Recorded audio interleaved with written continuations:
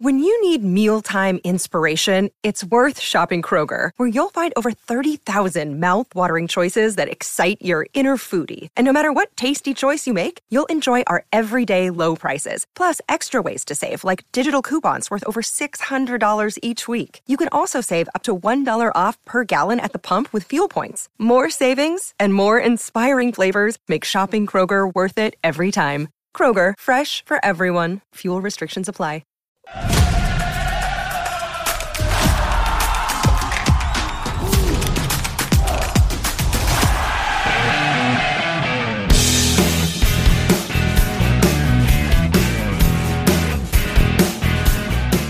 And welcome back to the South End Zone here on the Belly Up Sports Network. We are live here on YouTube, and we'll be on the podcast side sometime later this evening or tomorrow morning. I'm your host, Jason Bailey. I'm with Eric Mulher, as per the always. Eric, what's happening, man? It was a crazy-ass week 4. My ass and back are a little bit sore from sitting on the couch so much. How you doing? Back's good. I like rotated positions, laying on the couch, reclining on the couch, sitting on the couch. Yeah, it was an awesome week. Kind of bummed it's over. A lot of good games. Yeah, it was. But, we've got some stuff to look forward to next week. The slate is not like a week 3 status slate. It's somewhat decent. But there's some good ones out there. Yeah, for sure. But so what we're going to do, we're going to recap a little bit. Week 4 action. We did pretty well, I think, overall as a group on our bets. Yeah, you carried me, but we did fine. Well, you broke even, and I was able to, get us over the top, but I'm sure it'll be the opposite in other weeks. But so real quick here, I'm just going to run through these, and we'll talk a little bit about some of the ones that we don't really, have a whole lot of takes on, I guess, if that makes sense. And then we'll get into some of the other games, the recaps in which we didn't have plays, and we'll, take a little bit more time on those. So I'm going to start with you. So you took an L right out of the gate on, What was that, Thursday night. Thursday night Sunbelt action. Yeah, the well was it had run dry apparently, and Coastal Carolina minus 6.5 takes an L. Georgia State gives them the business. I didn't watch a second of that. Did you see any of it, or were you out on it? Yeah, I watched most of it. I meant to look today, and then I got tied up with other stuff. I wanted to see if I could dig up somewhere some sort of advanced stats rundown on yards after contact for Georgia State, because the tackling display put on by Coastal Carolina was just made my eyeballs bleed. Like, it was so bad. Like, they'd hit a guy in the backfield and break a tackle, make another guy miss. Pretty soon it's 13 yards, like, just continually. So, I mean, that's how you win by 2 scores, I guess. Coastal was 6 of 14 on third down because they were constantly behind the sticks. They, third and long. So got outplayed. Yeah, that's a tough one. That's tough to take an L right out of the gate. You're never in good spirits after that. You're like, well, shit, see how this week's going to go. But you did catch a little relief. Kansas and BYU. Easy over money. 55.5. Easy cover. Kansas continues to not play much defense, and BYU was kind enough to score lots of points, and Kansas obviously 4-0 for the second time since 1915. I think they were 4-0 last year, and then this year. They're 4-0 in consecutive seasons for the first time in 110-ish years. Yeah, basically since World War I. Nice job. So good start for them. Let's see what else you had. Oh man, Oregon State, the Beavs. Yeah, the defense got down big early, clawed back, made it a game out of it. They lost 38-35, but I was on the wrong side of 2.5 points. Am I Am I a little bit too premature to say Cam Ward should be in the Heisman conversation? I mean, the dude was at one point in this game, he was 19 of 20. Yeah. I mean, maybe a little bit. I know they played Wisconsin. Obviously, they played Oregon State. I don't remember offhand who else they played. I think he gets another couple of conference games against, the likes of a Oregon or a Utah. USC, I can't imagine what he would do to a USC defense, UCLA even. I think he would need a couple of performances, like not necessarily 19 of 20, but not a couple of big games in conference play might get him up the ladder a little bit. I'm not saying that he's, in the same league as like Michael Penix or even Quinn Ewers to this point, but I just think that nobody's really talking about him. That's all I'm saying. Nobody's really mentioning him. Nobody's really paying any attention to the fact that Washington State's 4-0 with wins over good Power 5 teams, and their quarterback is going off, and no one's paying attention. So they will. I don't know. They'll get their chances. Yeah, they'll figure it out. So Cam Ward, really good game there. So you were on a loser there from the jump. I think they scored on their third play. Yeah, it was. It was speaking of behind the sticks, like I was, I was right out of the gate, like from the get-go. Yeah, treading water there. Mm-hmm. And so Sam Houston State was looking for their first touchdown of the season. They did happen to find it. And Houston scored quite a bit of points, so you're under 38.5. I think Houston scored 37 by themselves. So, 38-7 final. Don't feel terrible about that one. That one, I would actually rather take these 3 losses like I did than last week. Mm-hmm. Not get just bad pick didn't work out fine, as opposed to getting heartbroken in the final minute multiple times. This one went over midway through the third quarter. So it's okay, well, what can you do? Yeah, now I don't have to pay attention to it anymore. Thank God.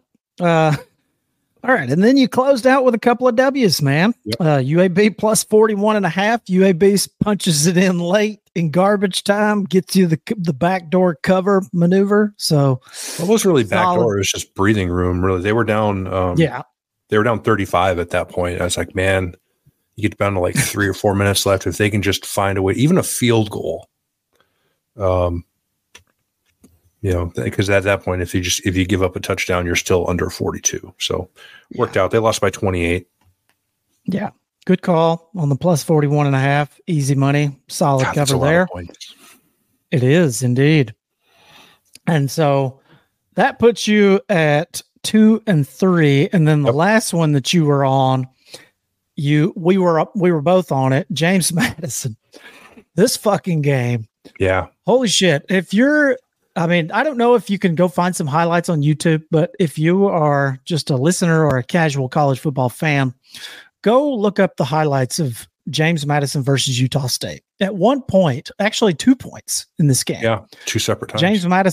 James Madison had a 24-point lead twice. It was 31-7 at one point in the second quarter. Utah State comes all the way back, scores 24 unanswered, and then ends up tying at 38-38. And there were about 3 or 4 turnovers in the span of 5-6 minutes between both teams in the fourth quarter. There was even at one point, James Madison's coach pulled out a cell phone to show the officials a video clip of a call that they blew. This game had it all. I wish it would have been on TV. Yeah, it was on Mountain West Network, I think. So I don't know who has that, if anyone, but either way, it was a crazy game. James Madison scores a touchdown late, probably 6 minutes left or so. Turns it. Utah State throws a pick in the end zone. James Madison immediately fumbles, gives the ball back. Utah State immediately throws another pick. Another one. And James Madison secures the cover. -6.5. Never in doubt, right? Never in doubt. Yeah, easy money. Yeah, easy enough to give me a heart attack. I'm over here swiping the Twitter the latest tweets on James Madison, just swiping over and over again for anybody who might be watching it. So you're like, God damn it, why are they trending? What went wrong? Yeah, not good. So having to refresh the old Twitter feed every 2 seconds to see what's happening. But we did get a cover. James Madison -6.5. So that takes you to 3-3 on the week. And your bullpen pick, which leads me into my picks. You took Notre Dame on the money line at plus 142. And I took the points with Notre Dame at +3. I actually later on Saturday morning got them at a +3.5. So that, for the purpose of the podcast, my pick at +3 did not hit, but I was able to manage to secure a winning bet at +3.5. Yeah, turn it into actual money later on. Yeah. So, but for the purpose of this, I did miss on that. So this game, man, I want to hear your takes on Notre Dame before I sort of give a bunch of, negative comments here. What were your major takeaways from Notre Dame? Major takeaway, I would have liked to have seen them run more play action instead of just straight dropbacks, because the running game was effective enough. I think they maybe, if they worked more play action into it, could have gotten something down the field a little easier. Hartman had less than 200 yards passing. Yeah, no plays of 25 yards or more. Yeah. No. That's really kind of my only takeaway. Other than that, it was just a fantastic game. It was a fantastic game. It was close the whole time. Ohio State was not terribly effective on offense up until the last drive. And Notre Dame's defense played fantastic for, I would say, up until the last 2 minutes of the game. They played fantastic. And, once again, I remember texting you at the end of this game when Notre Dame had their last offensive possession and they kind of fucked around and didn't get a first down, and Ohio State had no timeouts. I was like, all you have to do is get a couple of first downs and the game's over. Well, I think they had one that they saved. Had one timeout. So you get 2 first downs and the game's over. So gain 20 yards, and they couldn't do it. Hartman runs some kind of weird keeper option play where he ends up taking a massive loss after a false start. And it was a master class on how not to operate your offense on the final possession of the game when you're trying to put a game away. And they end up giving the ball back, and Ohio State gets the ball. They do some crazy shit. A bunch of stuff happens. They go down and they score with 1 second left on the clock and put Notre Dame away, win 17-14. Notre Dame can't push the ball down the field. All they can do is bully people up front. And I think a team like Ohio State, I'm just not sure that they really tried all that hard. Well, I think Ohio State's defense has NFL dudes all over it. I think they're extremely well coached. They have arguably the best defensive coordinator in the country coaching on their team. It's arguable. And so when you get matched up against talent like that, Hartman's not going to have just dudes open. But you still have to try to push the ball down the field, and they just can't do it, I don't think. I think if they could, or if they felt they could do that, they would have tried. You know what I mean? But at one point in the fourth quarter, Notre Dame had run 30-some-odd offensive plays rushing the ball. Ohio State had run 8 plays total in the second half at that point. And so Notre Dame dominated the game for most of the game, up front. But just, I don't know. I think they just choked. Is that too harsh a way to put it? They just choked at the end? I don't know about choke. They just had a couple of rough sequences. That last possession where, just move the sticks. Just move the sticks one time, and you can run the ball 3 times. Even if you don't get another first down, you make them use the timeouts. You punt. Get them back deep.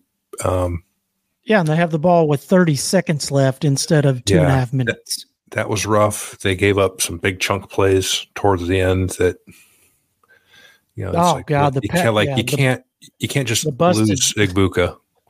No, just can't do it. Yeah, busted coverage. Nobody's in the middle of the field. Igbuka takes a huge catch down the middle of the field, and then you get the pass interference on the sideline where the guy just runs into him. Didn't even get his head back. He was just like, "I'm going to give up a big play. I'm just going to tackle him."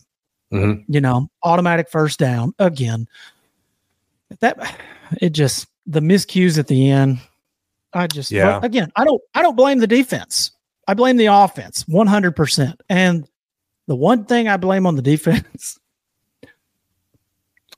coming out of a timeout when the team is on the 1 yard line trying to punch it in to score and beat you, and you run 10 guys out on the field. What in the there's no words. There's no words, Marcus Freeman. And they knew, he was asked about it, and they knew after one play that they had 10 guys on the field. And his response was, well, we were worried about running another guy out there because we might get a penalty for an illegal substitution, which, okay, that's fair. But what are they going to do to you? They're going to move the ball 4 inches? It doesn't matter. Like, you need that 11th guy. You have better odds there.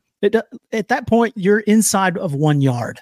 Like, all they can do is move the ball 6 inches. And at that point, it doesn't matter. They still have to snap it back to someone. Roll it over. I mean, that was an unbelievable call. But nonetheless. It was a rough last 2 minutes for them. They played really well up until then and just had a couple of miscues at the worst possible time. Yeah, basically. And, kudos to Ohio State. They were down. They drove down and had a couple of 4th and ball game plays and a couple of things that didn't go their way. The intentional grounding, things like that. And they converted a 4th and 6 or a 4th and 7. They get the grounding call to bring up 3rd and like 18 yards. And that's when they hit the big pass down the middle. They had their share of miscues as well. And they responded and found a way. So congratulations to them. Yeah. And I will say it was a pleasure to watch the game and not see 100 points scored and 2,000 yards of offense. It was an old school, gritty, nasty 3 yards in a cloud of dust type of game up until the last 2 minutes. So it was a pleasure to watch the entire time, regardless of the outcome. Aside, we have no horse in either one of those teams' races, but we were both hoping, based on betting, that Notre Dame would win. But either way, my +3 did not cover. Notre Dame still got a shot to make the playoff, I think, if they were to beat Clemson and USC. But Clemson, we'll talk about them in just a minute. I think, who else do they get? I think they have Duke on the schedule and North Carolina. Yes. They have other quality teams. I mean, we kind of agreed going into the year, like, they can get through their schedule is such that if they can get through at 11-1, they are almost guaranteed a playoff spot. Like 11-1 against that schedule is a playoff team. Yeah, and losing on the last second to Ohio State might do them some favors too if Ohio State were to run the table, which is very possible. There's nothing to say that they can't do that. So, nonetheless, that did not cover. So I took an L there, but I reeled off 4 straight wins after that. Yep. Liberty -10.5. Give me Liberty or give me death. Liberty comfortably smokes FIU to the tune of, I want to say it was 38-7. 38-6, yep. 38-6, yeah. So comfortable win there. Easy money on -10.5. Got a green check mark there. We already talked about James Madison. That was a cover for me. And then Michigan State, boy. I tell you what, Michigan State's football team has just quit. It's not good. Them players, I went back just because I didn't watch this game, but out of curiosity, I went back and just checked the highlights. They're not trying. They're not even trying to play hard. Like, maybe some of the players are, but overall, I think that team has just quit. And I mean, if Vegas don't catch up to them this week, then it's going to be easy money betting on whoever's playing them. And it's just, man, Maryland just did whatever they wanted to do against them. And it was a beat down from minute 1. Maryland didn't even play all that great of a game, and they still did what they wanted to. So easy money on -7.5 there for Maryland on the road. And then a game that I kind of had to sweat up until 1:00 in the morning. I watched the entire game. I did doze off a couple of times. I did, and I'll tell you why. At one point, it was like 59-12 or something along those lines, and I dozed off, and I turned it back on, and it was 59-32. And I was like, "Oh my God!" I've got them at for my bet now at -21.5. Understand, if they score again, I don't cover. And as time is running down, there's under a minute. Cal has the ball and they're driving. They got to the 20-yard line and ran out of time. This is the Washington Cal game, in case listeners are unsure what we're talking about. Yes. Sorry. I didn't mention that, but yeah, it was 59-32 and Cal's got the ball driving in the last minute of the game, and they got to the 20-yard line going in and just ran out of time. And so, I mean, I was almost a backdoor cover by Cal away from losing that bet, but did cover.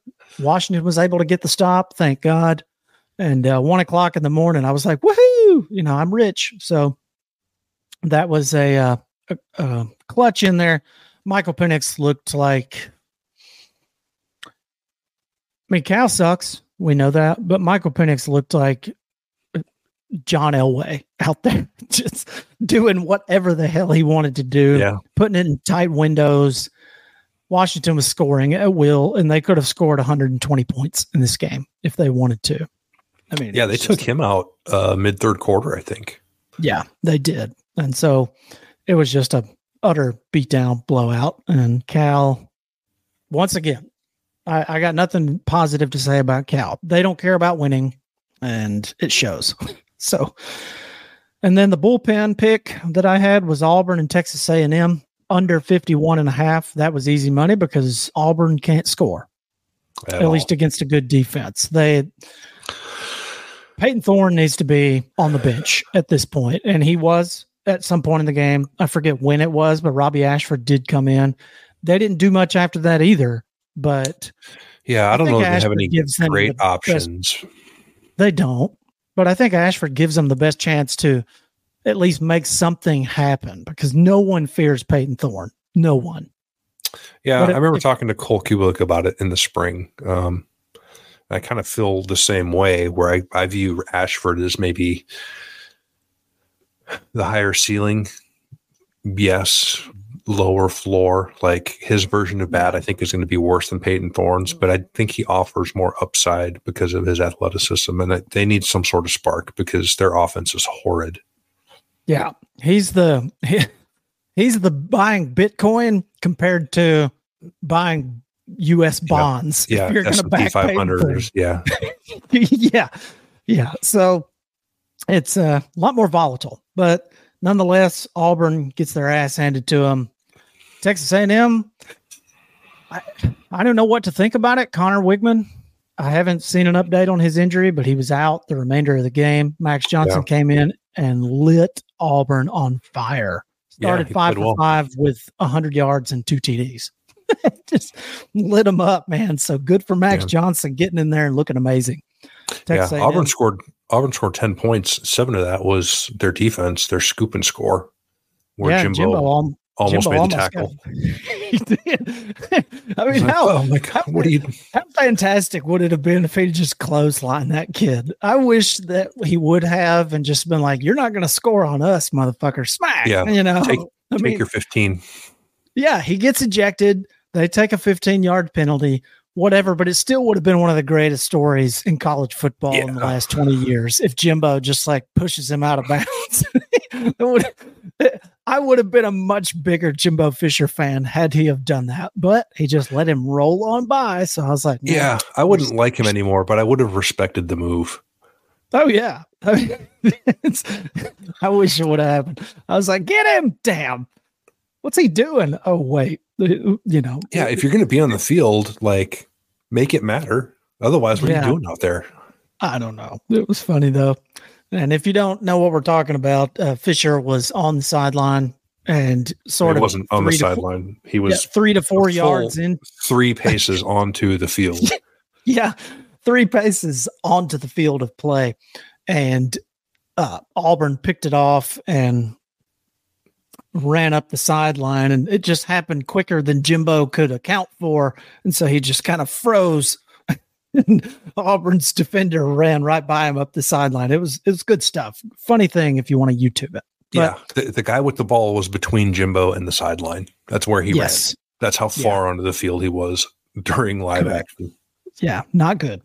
I would imagine somebody might send him an email on that from the SEC offices, like, "Hey, man, just FYI, maybe stay on the sideline." Yeah, I'm pretty sure Greg Sankey already shot off a text. It's like, "Hey, dumbass, get off the field." Yeah, get back, coach, fired. Yeah, so that took me, since we don't count bullpen picks, that was just a reserve. Yep. That took me to 4-1 on the week, and that took you to 3-3. Overall, I'm 13-11, 4-0 in the bullpen.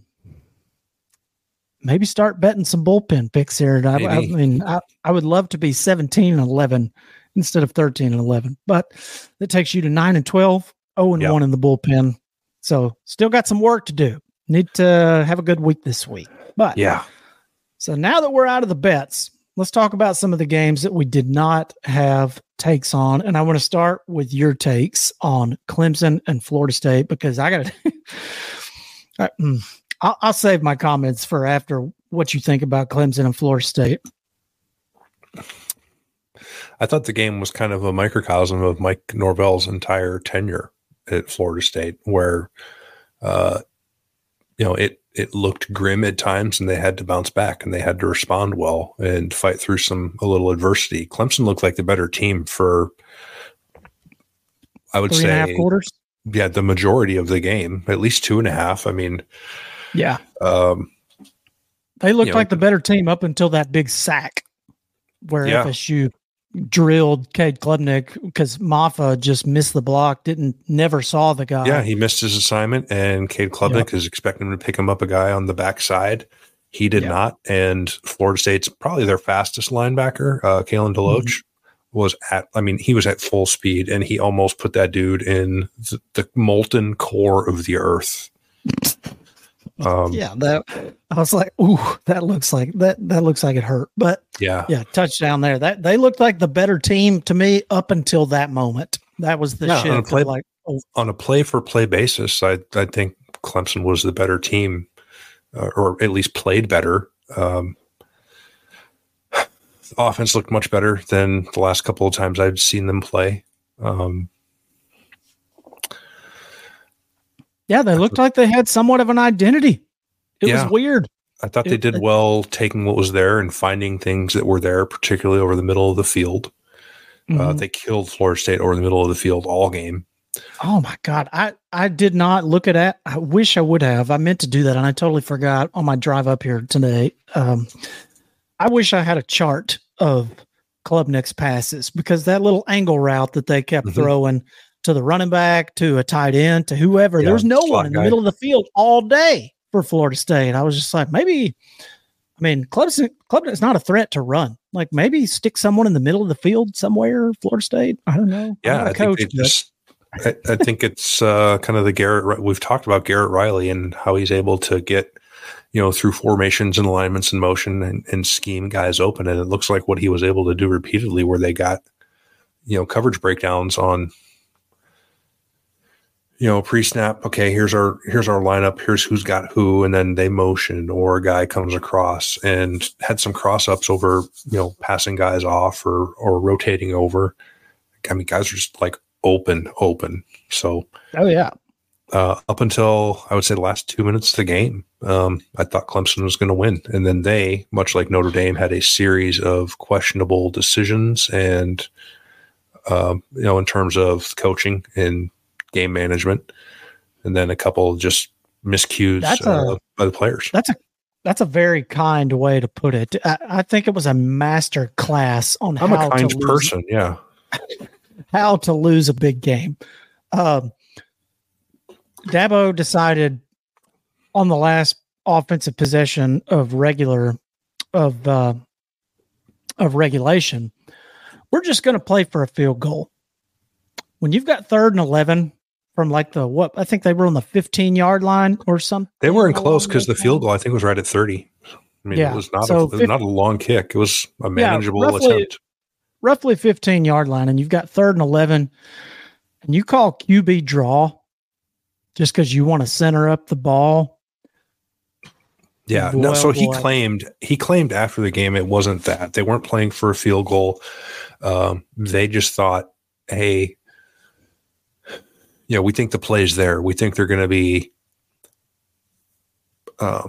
maybe kind of over rotated towards the outside. There'd be something open in the middle of the field. They thought they could get a chunk, and maybe get a first down. Seems aggressive on 3rd and 11 to believe that you're going to get that on a quarterback draw, but he does claim that they weren't trying to center the ball and playing for a field goal. Yeah, your mileage may vary on whether you believe that, but that's what he said. Yeah, of course not, because that would make him look like an idiot, which he kind of did, in my opinion. I mean, I'm not going to sit here and like church it up. I mean, that was a terrible fucking offensive call. And yeah, sure, I hate like dissecting play calls because I'm not a coach. Okay. I'm not an offensive coordinator. I don't have a shred of knowledge compared to what Garrett Riley has.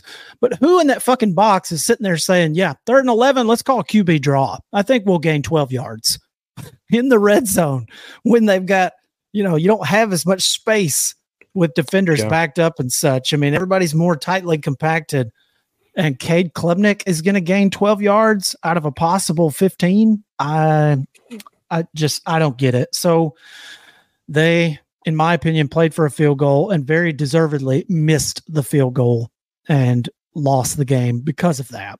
Yep. And then even worse, on Florida State's last drive, what has Clemson been doing all day that has been working for them? They've been getting in Jordan Travis's face. Okay. And then on the last drive, what do? They rush 3 and drop 8. And get no pressure on Travis, and he sits there and picks them apart. And I'm just going, are they going to try to get anywhere near him or what? And they just didn't. And they just let him. Yeah. They just let him stand back there and pick him apart.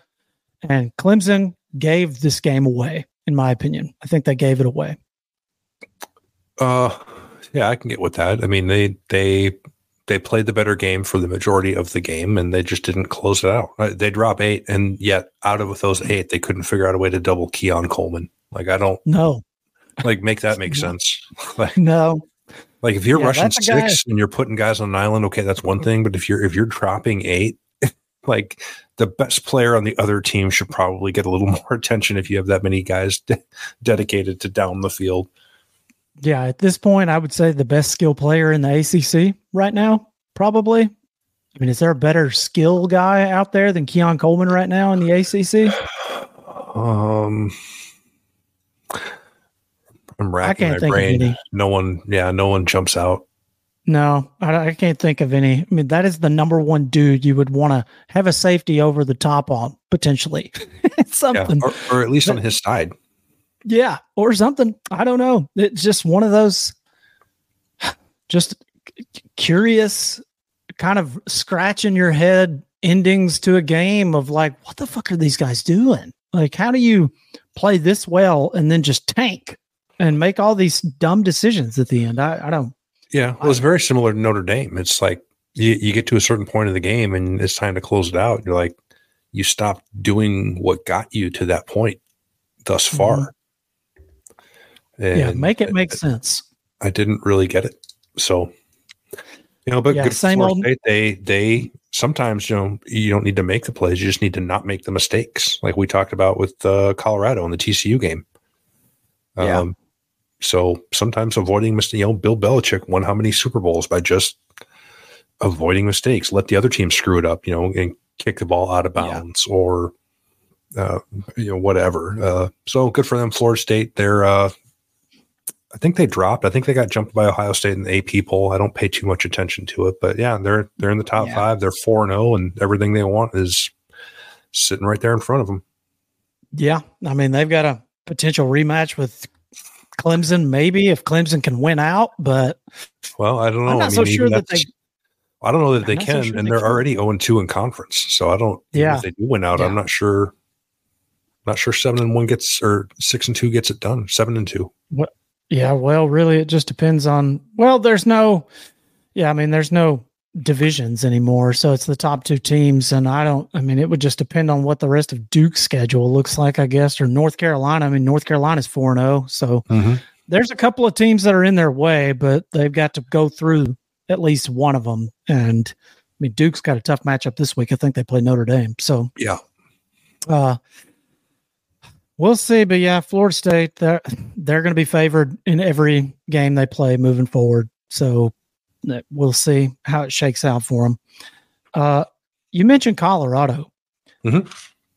I'm not sure that there was a more satisfying outcome than Colorado's results against Oregon on Saturday. And that's not because I don't like Deion or anything like that, or that I even care about Colorado.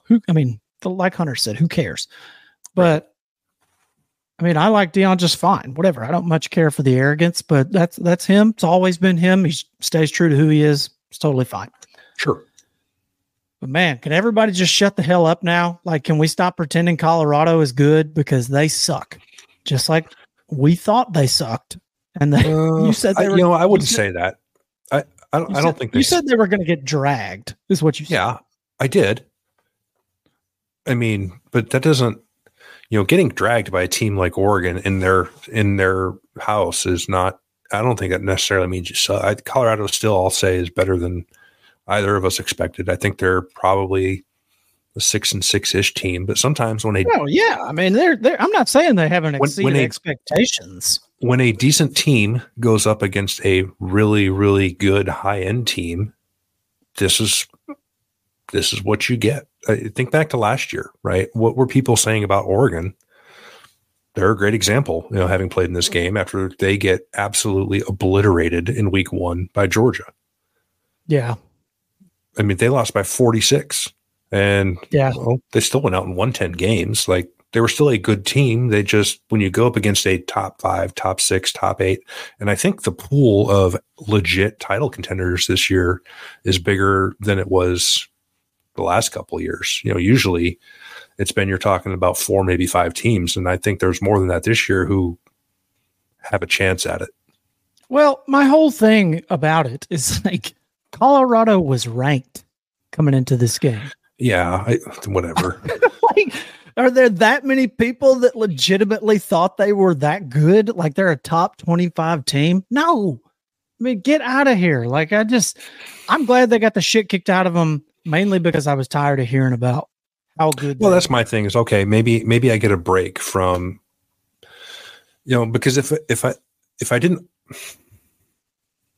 know any better, it would be different, I guess. And I was like, oh, well, all these people who cover college football for a living are telling me Colorado's good. They must be good. Well, no, like, I know how to kind of put what they've done so far in context versus what I thought. And it's okay, they are better than I thought, but still, you squeak by what looks like it's going to be a pretty average TCU team.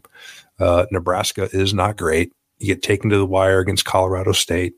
Yeah, you're 3-0, good. You played well enough to win those games. That doesn't make you.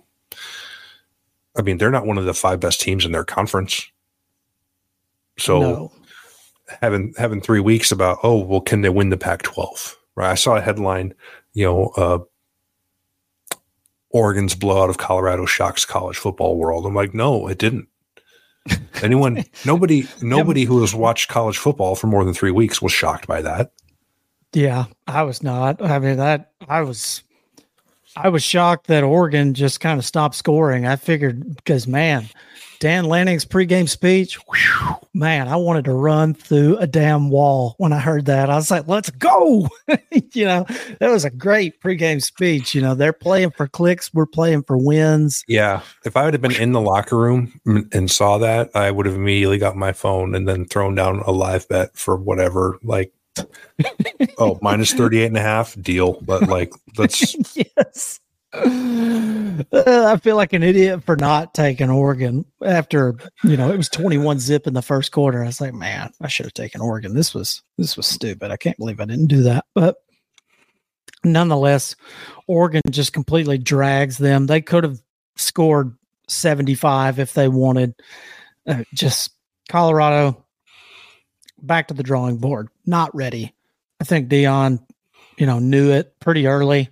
Like made some calls, made some decisions in the game where it's like, yeah, he knows that they're going to. He's a smart guy. He's been around the game of football for 40 years. He knew going in that, hey, we're probably going to get our ass whipped up front. Yeah. And it's going to be a long day. Yeah. His guys played hard. They competed. That's really all he can ask. I'm sure he's fine with it. And he understands like there's going to be these games in year one. They probably have another one coming up on Saturday that we'll talk about in a couple more days. All right. So let's change gears here because we talked about Ohio State, and let's move back to the Big Ten real quick because I raised a question to you via text message. Yep.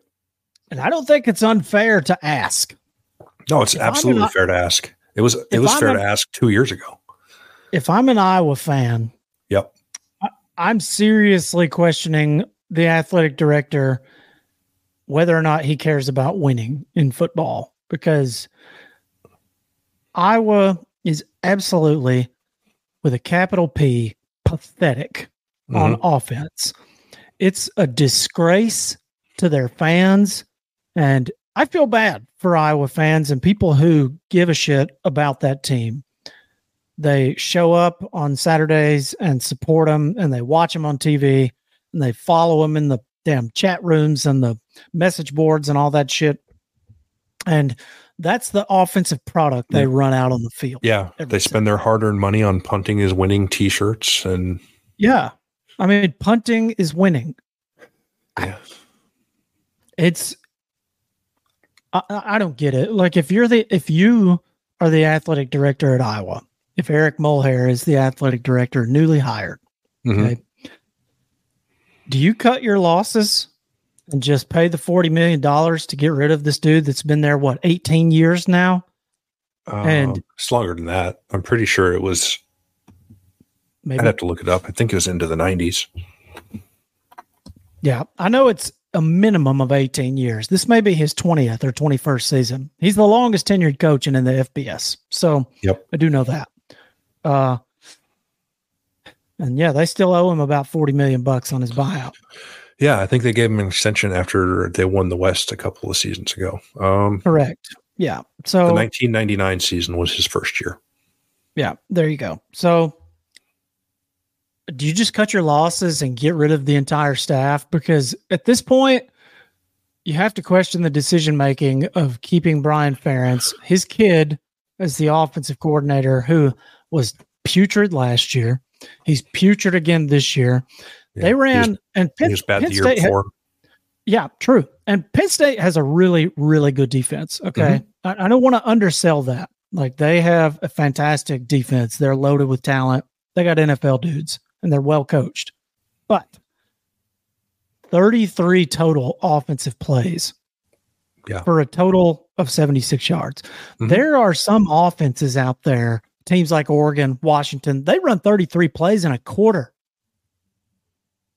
Penn State Washington doesn't because they usually score in about 7 plays. Yeah. So, or like UCF is a good example. They play fast. They'll run 30 plays in a quarter if you let them. And so I don't think they actually care about winning. I think they just care about living off the Big Ten TV money and know that their fans are loyal and they'll continue to show up no matter how bad they suck, and sort of a Nebraska feel to it, like Nebraska actually gives a shit enough to fire coaches when they suck.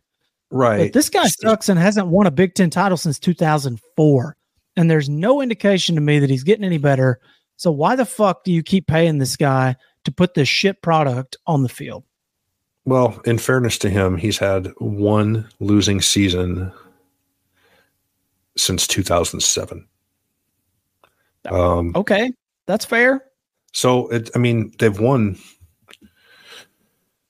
8 games, 10 games, 6-2 during the COVID year, 10 games, 9 games, 8 games, 8 games, 12 games.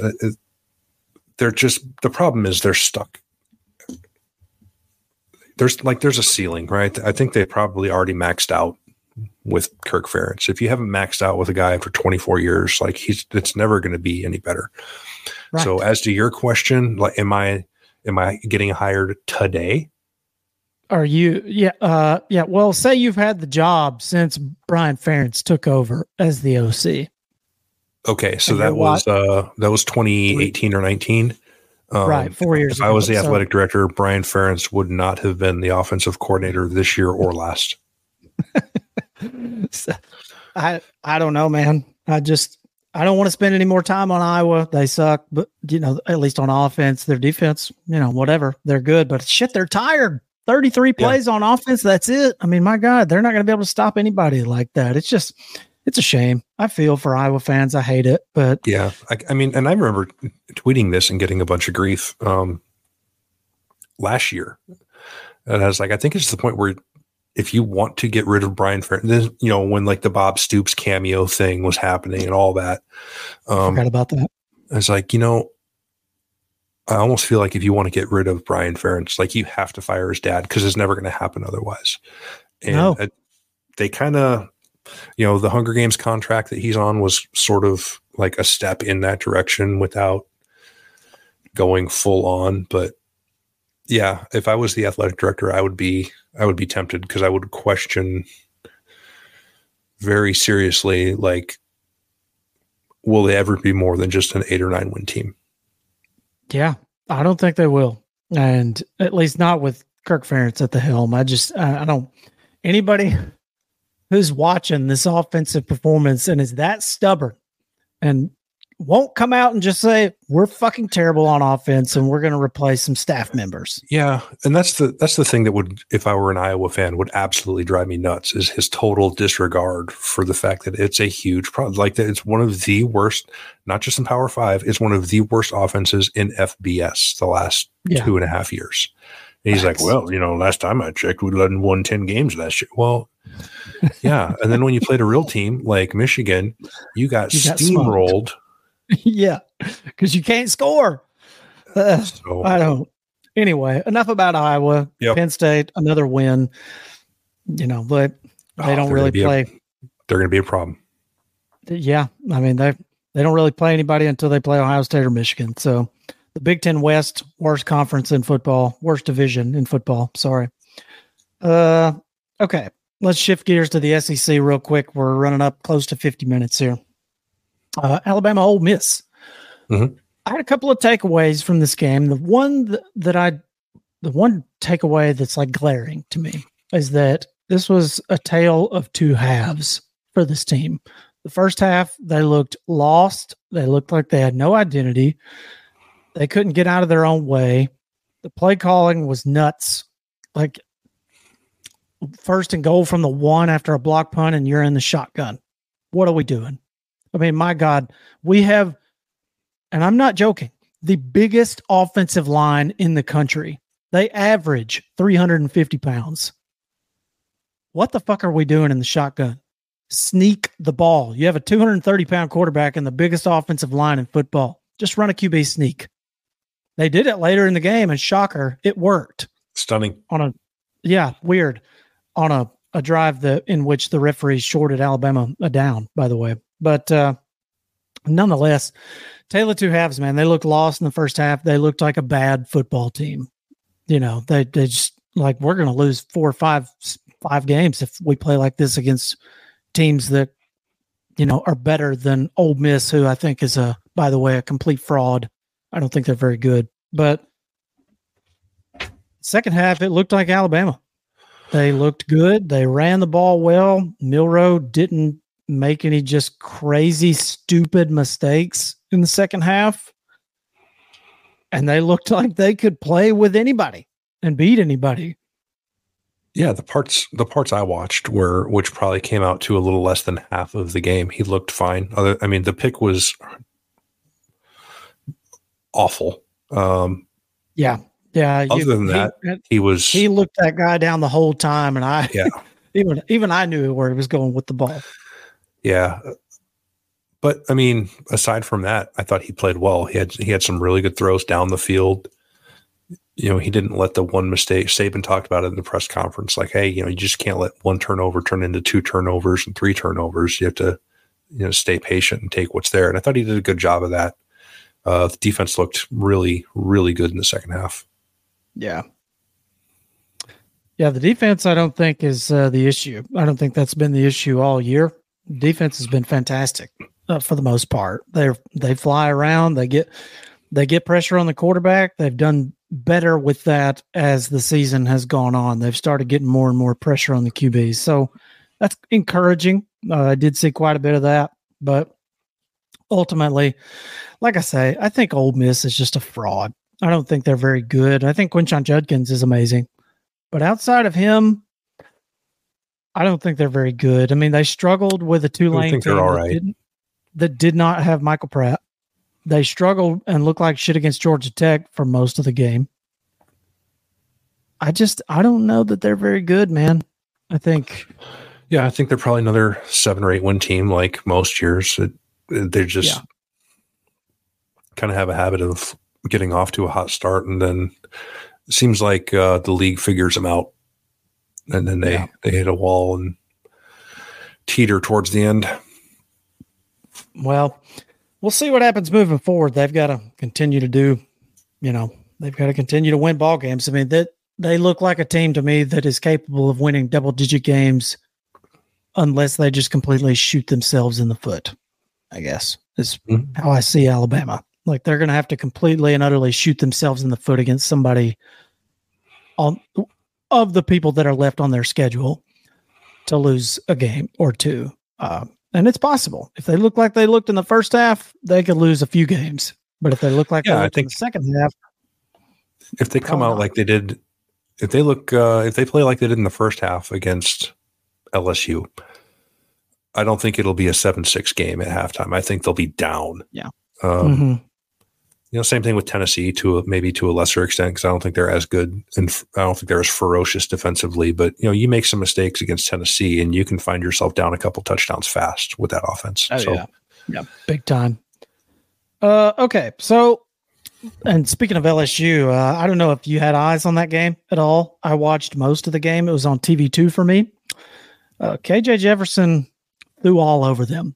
Yep. LSU's they have problems on the back end, dude, still. I mean, that's for all they keep winning and they keep finding ways to grind out wins, and they kicked a last-second field goal to beat Arkansas at home. But, man, they have problems on the back end. If and when they made a team that can really sling it, they're gonna be in trouble. Like, I don't know, man. Jaden Daniels looked pretty bad in the first half. He did not look good. He sort of cleaned it up towards the end of the game. And like I said, they were able to get a win, but man, they can't stop anybody through the air. That's I have serious concerns about that. I know we had those coming into the year, but nonetheless, LSU gets the win, 34-31. So that's really all the takes I had from this week. Do you have any other takes from any games this week that we missed? I only have one take, and other than the fact that PJ Fleck should be fired for losing to Northwestern. Other than that, but that is a definite take. It's not that they lost; it's that they blew a 21. They were up by 21 when the fourth quarter started against Northwestern. Yeah. So fireable offense 1 is only being up 21 points on that team after 3 quarters. Fireable offense 2 is letting them come back and win. I didn't watch it yesterday. I watched it this morning because I TiVoed it. But the South Carolina Mississippi State game, I only have one takeaway. I have one takeaway. We don't have to talk about the game, as a whole, but I will say this because we've given the guy his fair share of grief over the last 2 years. Spencer Rattler is playing fantastic football this season. Oh yeah, he's playing really good. He is getting 0. They've been better as the the first month of the season has progressed. But he's not getting a ton of help up front from his O-line. He's not getting any. I mean, North Carolina had 16 tackles for a loss and 9 sacks against them. Yeah, they were better against, and maybe it's just a matter of they were playing Mississippi State. They looked a little better on the offensive line yesterday, but given his sort of surrounding cast, he's looking like the guy we expected to see at Oklahoma. Like he's playing out of his mind. Yeah. So yeah, I would agree with that. Tip of the cap to Dr. Thunder. Yeah, no doubt. Dr. Thunder doing it, still doing it, man. And I just saw Dr. Pepper dominated today as well. Chiefs were up big, like 41-0 on the Bears. So yikes.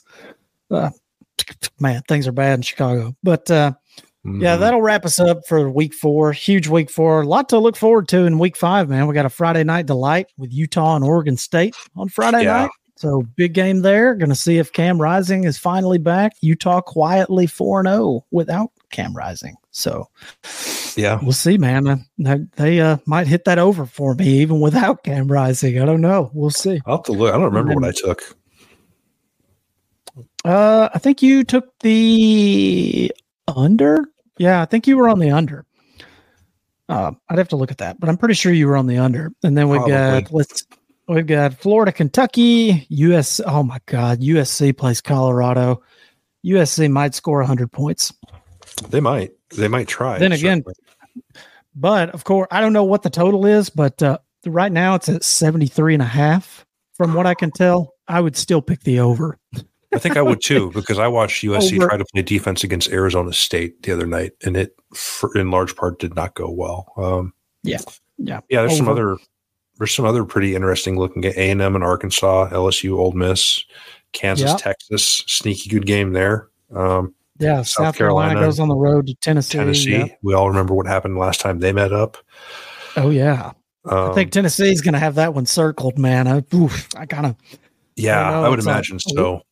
It's 11.5 right now, I think, is the line, but it's going to be interesting. There's the slate is not just super compelling, but there are a lot of good matchups, and I think some good opportunities for some bets. James Madison -4.5 against South Alabama. I know two of my pet teams. I will not be placing a bet on Michigan State at Iowa. I don't think. What's the under? The total can't be higher than like 36. Yeah, I don't know. Michigan State, Iowa. Let's see if I can find that real quick. I think it's later on. What time slot is that in? Okay, there it is. Oh yeah, 35.5. I knew it. I was like, can't be more than 36. There's no way. I think if Iowa's looking for a get right game, in terms of the offense, they might have. This might be it. Yes, this would be it. They're an 11-point favorite right now, and I would probably take those because I mean if Iowa can score 2 touchdowns, they'll probably win. I think it's gonna. Think about that. That's potentially a lot uglier. So I don't know, man. That's it's going to be interesting. But so that'll wrap us up. You guys can find us on social media at South End Zone Pod. That's YouTube, Twitter, TikTok, Instagram, all that stuff. And let's see, it's Sunday night. We'll be back with you Tuesday night to get the bets going and place some bets on some college football. Hopefully Eric can get in the plus column this week. Oh God, that'd be great, wouldn't it? Yeah, that would be great, man. My back's starting to hurt having to carry you, man. It's you gotta get some stuff right here. Go back to the wells. Start taking some Iowa unders and things like that. I don't know, man. Go back to the statistics. You're a facts guy. But either way, we'll be back with you Tuesday night live on YouTube. The podcast will be out the next day. And until then, stay safe, take care, and see you guys later on. Thank you very much. Have a great day.